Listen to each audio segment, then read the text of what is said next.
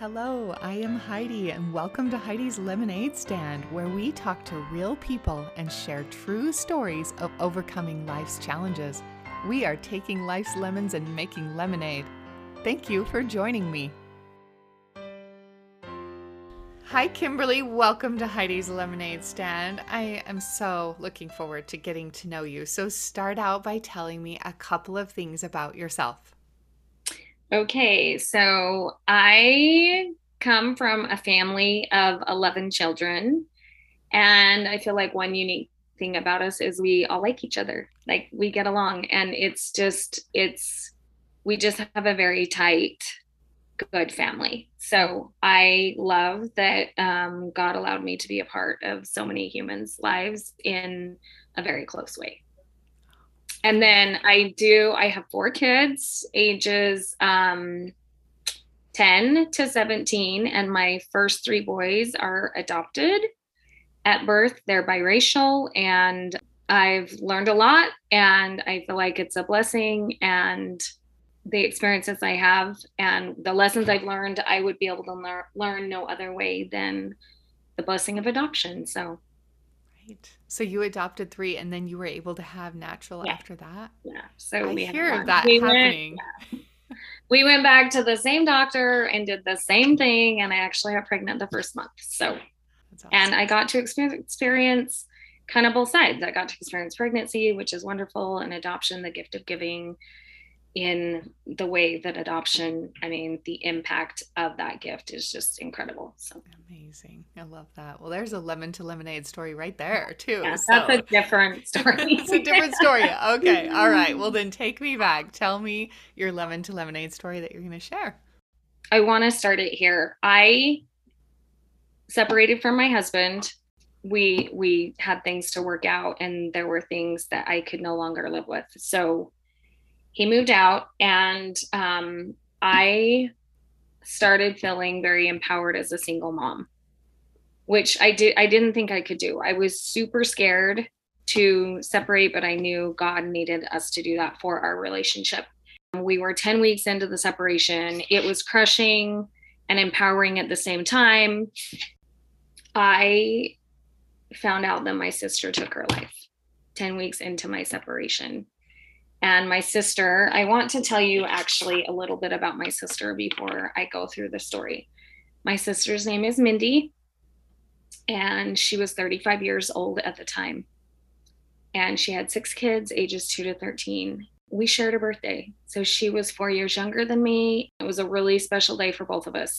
One of the gifts to us that our parents gave us was they let us go out to eat on our birthday with just them.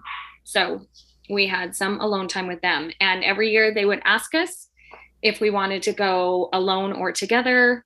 And we always wanted to go together. So I have this special bond with her. Maybe it doesn't seem like a big deal, but sharing her birthday was a very big deal to us. The other thing I want to share about her is that she was happy. A lot of people think people that turn to suicide are in their bed, under covers, sad, lonely. She wasn't lonely. She had people all around her. She had friends. She had a large family. She had six kids. She had a husband. But she was very happy. And sometimes her happiness actually got on my nerves. I would lead family events and think, oh my goodness, why? Like I wanted to find the happiness that she had, or I thought she had. So I remember a time going with her to the mountains with our kids, and she always wanted to go to the mountains in the summer. And I have a job and she doesn't. And looking back, I wish I would have said yes more times to the mountains. And we went up, and I remember her getting in the river and just throwing water up above her head. I actually have a video of it that I'm so grateful for. And she let loose a lot more than I did. And she told the kids, you can strip down to your underwear and get muddy. And I was like, they can do that? Like they can do that. And my kids were ages 5 to 12 at the time. And so anyway, that's a memory I have of her, is just, she just wanted to be free, and she wanted to be happy. And um, she also served everyone around her. She served. And she tried to make sure everyone was okay all of the time. Oh, by the way, my husband and I are back together. We got back together the month before COVID. We were quarantined in March together in the same house with all the kids. And that has been a trial in itself, but we are back together. And I know that's not everyone's answer, but I'm grateful for that. So my sister had 4 boys, and then she had a baby girl, and she wanted this baby girl so badly. There is something called postpartum psychosis. I don't know if that's her only diagnosis, but that is, as far as we know, kind of what happened. And it happened after her first baby girl. And it wasn't when she was just tiny, but she was maybe 18 months, several months old when it happened. But they tried to get some counseling. One thing about, I don't know if this is, just her, but one thing about her is she was really able to kind of make therapists and counselors think she was okay. She was a mom of 6, like there wasn't, and a very, very, very sweet mom of 6. So a lot of times she didn't do a lot of therapy, but the few times she did, they kind of were like, well, you're fine. She was hospitalized. They got her on some medications. She was very affected by meds. And so once she got out, she didn't stay on the meds because they didn't affect her. They honestly, I don't think they were the right meds. So she did not stay on the meds. Then I feel like she did some natural things, supplementations, things that made her better. I remember my mom telling me, I went down to see Mindy today and we planted plants together in her flower bed, which she loved. And she said, I think Mindy's going to be okay. She just said she seemed very normal, and she seemed very happy. And I was very happy to see her like that. So there was hope in between the confusion. And one of the things that was very scary about her mental illness is she also was very prone to listening to the darker side. One of the things that she did is she went on a plant-based diet. She truly believes that her and her family couldn't gain salvation unless they ate this way. And that did cause some friction between her and her husband, because her husband didn't believe that her children should eat this way. And so around that same time, she honestly threw away all the protein in the house. There was another incident that led her to hospitalization. So that was her second hospitalization. And in, I think, about 16 months, she did stay on the meds this time. And she started eating meat in the hospital and she started gaining weight. She actually got down to, at a 5'2" build, she got down to 83 pounds.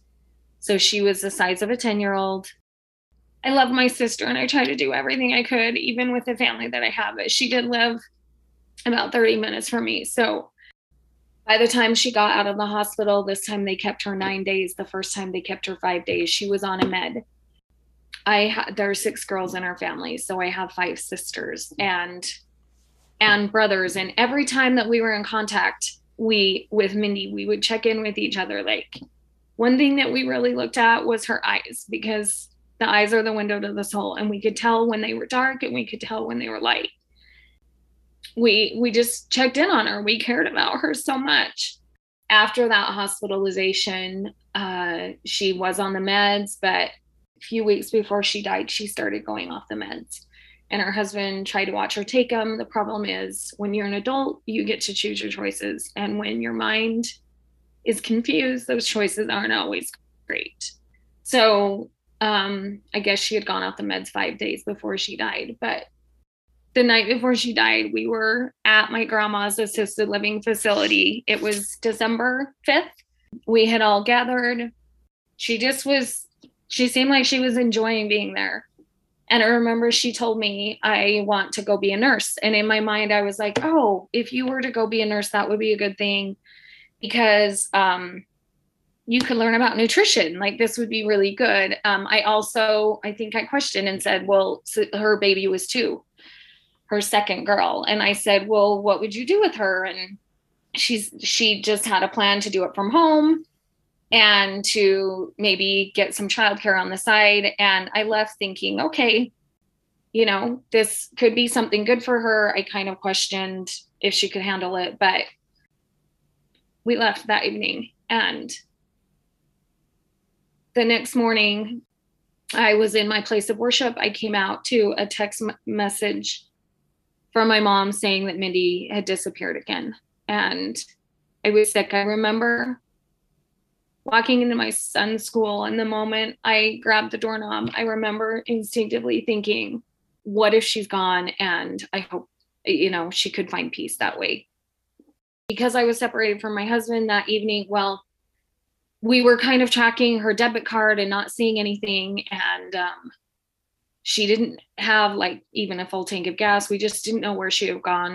We just were praying and looking and didn't know what to do. And when we weren't seeing anything, kind of like her phone was off and all the things, her husband posted finally on like a neighborhood site and said, "This is my wife's car and she's missing. Please let us know if you know anything." And in the meantime, I was home and I was living single at the time with my children. And I had told my dad a few days earlier that I needed help with my Christmas lights on my tree. This memory is so vivid. So my mom texted and said, "We're going to come help you with your tree." And I said, "Mom, why would you do that? Like, Mindy's missing." And she's like, we don't know what else to do. Like, we would rather serve you than. So they came over and my kids were home and we were stringing the tree. And I remember someone had posted that they had seen her car, and I was freaked out because she wasn't there. Right. So I remember getting the call from my brother-in-law's mom, who we just adore, telling us that they found her deceased. And the noises we made were not quiet. And our anguish in our hearts was too big. I took my kids across the street to a neighbor and I said, "I need you to keep them." And I texted my husband, who was not living at home, and I said, "I need you to come and get them." And I remember just trying to absorb the info, just so sad that she had found this as her answer. I packed my bag. I couldn't even think straight. And I went to my mom's house, who just lives a few miles away. This happened 4.5 years ago. So I stayed up at my home for 4 to 5 days, and I held my parents as they sobbed in anguish, because this is not what we wanted. One of the things I remember is that one of her hospitalizations, she was in over Mother's Day, and she would call my mom just sobbing. She just would sob and say, "I miss my kids. I want to come out." And that is the thing with Mindy. She absolutely adored her children, that her 2-year-old was sent here to save us, because she was the happiest little human being. And her husband told us, "She is the reason I get out of bed." Because I have not talked about her husband, but her husband is an incredible man. Her husband did have firearms and they were all locked up all of the time, but they had gone to hang out with his brother's family the weekend before, and it was in the car, in a locked car, and she found the key and she shot herself in her heart. And she left a note, and the note was crushing because it said things like, "Part of my brain has died and it cannot be fixed on this earth. And I hope that you find a new wife with a well-functioning mind." She also apologized for the trouble she had caused. And as hard as it is to read the letter, it actually gave us answers to what was really going on in her mind. And I truly believe, even though I don't think suicide is ever the answer, I truly believe that she did not feel like she could live on this planet with meds or on this planet without meds.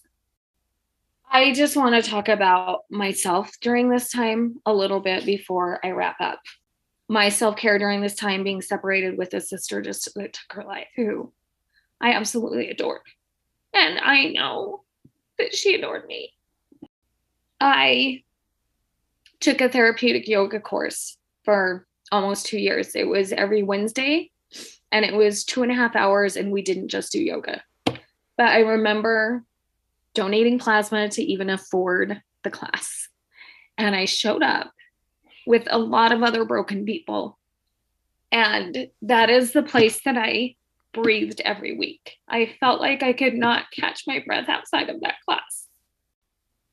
I also did a lot of therapy. I actually added it up one time, and I was doing about 16 hours a week of self-care. And I did that because my sister had not been okay. My husband was not okay. My adopted children had emotional struggles, and I knew that I had to be okay. And so I took care of myself, and I did not look like I have a whole different version of self-care now. The sugar to my story is that her kids are her legacy, and I adore them, and I cannot take her place, but I can spend time with her kids and they adore me. I am grateful for them. And I will say that her family is doing the best they know how. Her husband, like I said, is just incredible. He picked up the pieces. His heart was crushed. He was angry and mad and sad, and all of the pieces of grief he felt. He has learned how important his family is, and he absolutely is an incredible dad. He did get remarried 8 months later to someone that has 4 children. So together they have 10 kids. I want to put a plug in for life insurance. Mindy had life insurance. And I remember going to his house the morning after we found out. And he looked at me or maybe I think he said something about the insurance. And my dad written the policy, so we had checked on it. My dad's an insurance broker. I said to him, Shane, your insurance is good. And the relief, even in his anguish, that filled his face was noticeable. He was able to pay their mortgage off and not worry in such a tragic time about money. I want to just list her kids' names. She has her baby, Lily, who is just a spitting image of her. And she is just the most darling, happy, sassy thing ever. She has her next child up is her girl named Alyssa, Alyssa was her first girl and just her darling little sweetheart. And then there's Kyler, who I remember going to his house right after it happened, and I went into his room and he looked so lonely. He was by himself playing with toys. And I said, Bud, how are you doing? And he said, my mommy went into the mountains and she died. And he was just so lonely. Above that is Zachy. We call him Zachy because actually his new stepmom has a Zach as well. So we call them Big Zach and Zachy. And then above that is Wyatt. And Wyatt is a deer. He's just a dear boy. And above that is Hunter. And Wyatt and Hunter are probably the ones that remember Mindy the most, the good times and the very, very hard times. And Hunter just graduated from high school. Hunter and Wyatt are just absolutely best friends. They have made it through this together. My stirring of the lemonade is that we absolutely need to speak up. I know in my time of pain, we were a family of 11. We're a Christian family. Things like this don't happen to us. But the one thing that I learned is that we need to talk. I will tell you about another experience with Mindy. I knew she was struggling. I went to her house for a few hours during the day while our kids were gone. I remember her trying to be happy, and her back was turned to me in the kitchen. And she all of a sudden turned around and she just was in sobs. And I went to the couch and I held her frail little body. She just explained to me that she did not think that she was doing what God wanted her to do. She didn't think she was enough. She thought she just didn't think she was worthy. And I hugged her and snuggled her and tried to tell her all of the things so that she felt worthy. And after a little bit of that, I said, what can I do to help you? And this is honestly one of the few times I saw her break down. And we decided to do her laundry together. And that is something that gave her relief for the day. As I started to speak up, I have found, first of all, God gave me these experiences that are tragic. There are several others in my life that I feel like I have just gained knowledge of how things are. And I have learned to speak up. And the more I spoke up in my pain, the more I found other people in pain that needed me to speak up so that they could speak up. So I think that we should share our stories. And I think that we should share the very hard parts of our stories with the people that we trust. We can't share them with everyone. Not everyone is ready. As we speak up, we start to learn that we struggle with the same things. And so my advice to everyone is to speak up and to ask questions. I wish that I would have said, is suicide ever been on your mind? I wish I would have said that. I don't know if she would have admitted it. I wish that I would have asked more questions, and I cannot stay in regret, but what I will do is I will ask questions. To all of those struggling, there is hope, and suicide is not the answer. The heartache that I've seen her family go through, and her friends, and everybody that absolutely adored her, is not worth it. I also feel like since her death, I have learned about so many options that could have helped her. And I just plead with you that if you are in that dark place, that you will be open to options and do whatever it takes to get better. I attribute this podcast to Mindy. I asked her to be with me so that I could share in the parts of her story that needed to be heard. I feel like she was here. Wow. Suicide is very sensitive to me, and I'm so appreciate you sharing and being so vulnerable and honest and open and sharing your experience. This is tragic, and it's got to stop. It can't keep happening. My dad died by suicide as well, and I know you I did hear that on your podcast, and your story really touched me as well. It's so unnecessary, and I wish people would understand that is not an answer. It should not even be an option. A thing, right? Why is it just how did it even come to be a thing? Yeah.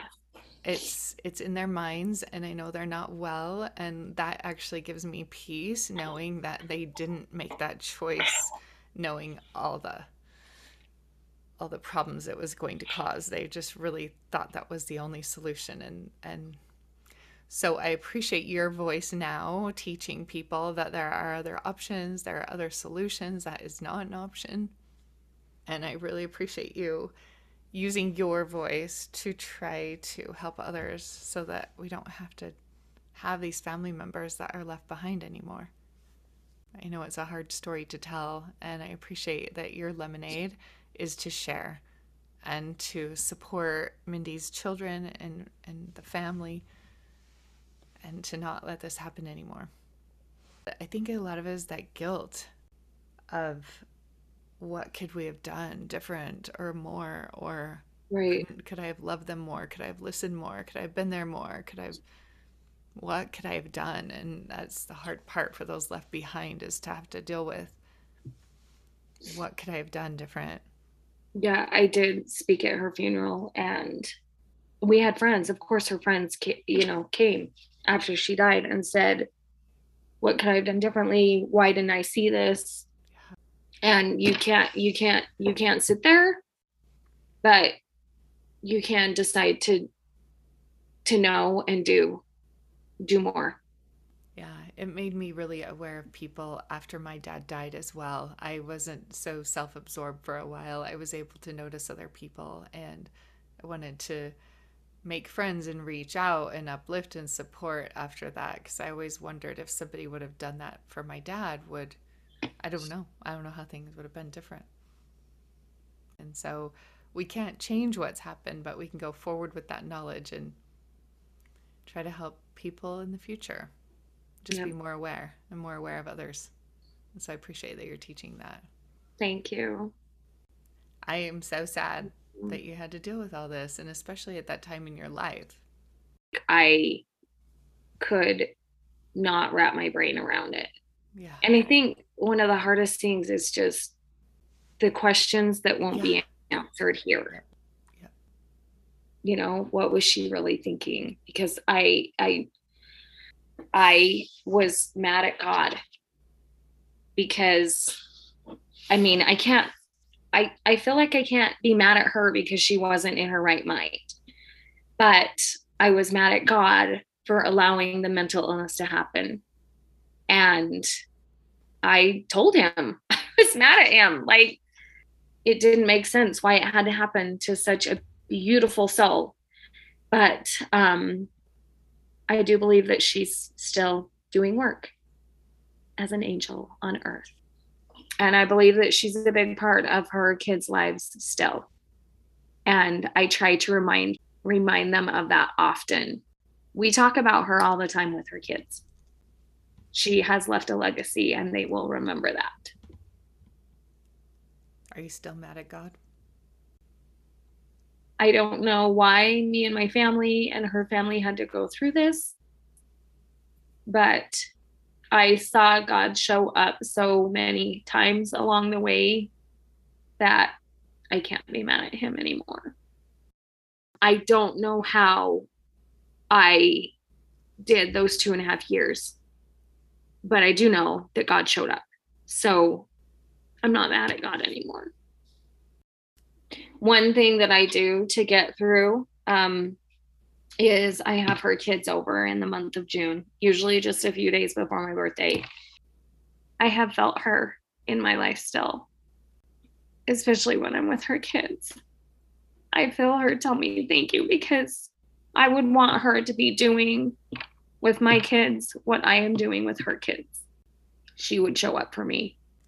What a gift. What a beautiful gift that you can enjoy that and look at the good. So it's amazing. Thank you. Thank you for sharing with me. You're welcome, Heidi. Thank you for giving me the space to talk. Thank you. Thank you for trusting me with your story and sharing it. I get it. So it's not a fun thing. Bless you. Bless you. Thank you.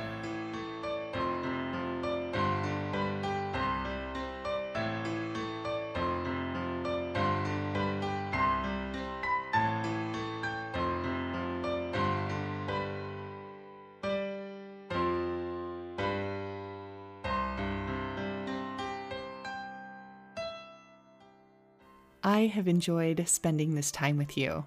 You might have a friend struggling with the same thing that we talked about in this episode that might enjoy listening to this too. So please share this episode, because no one is alone at the lemonade stand.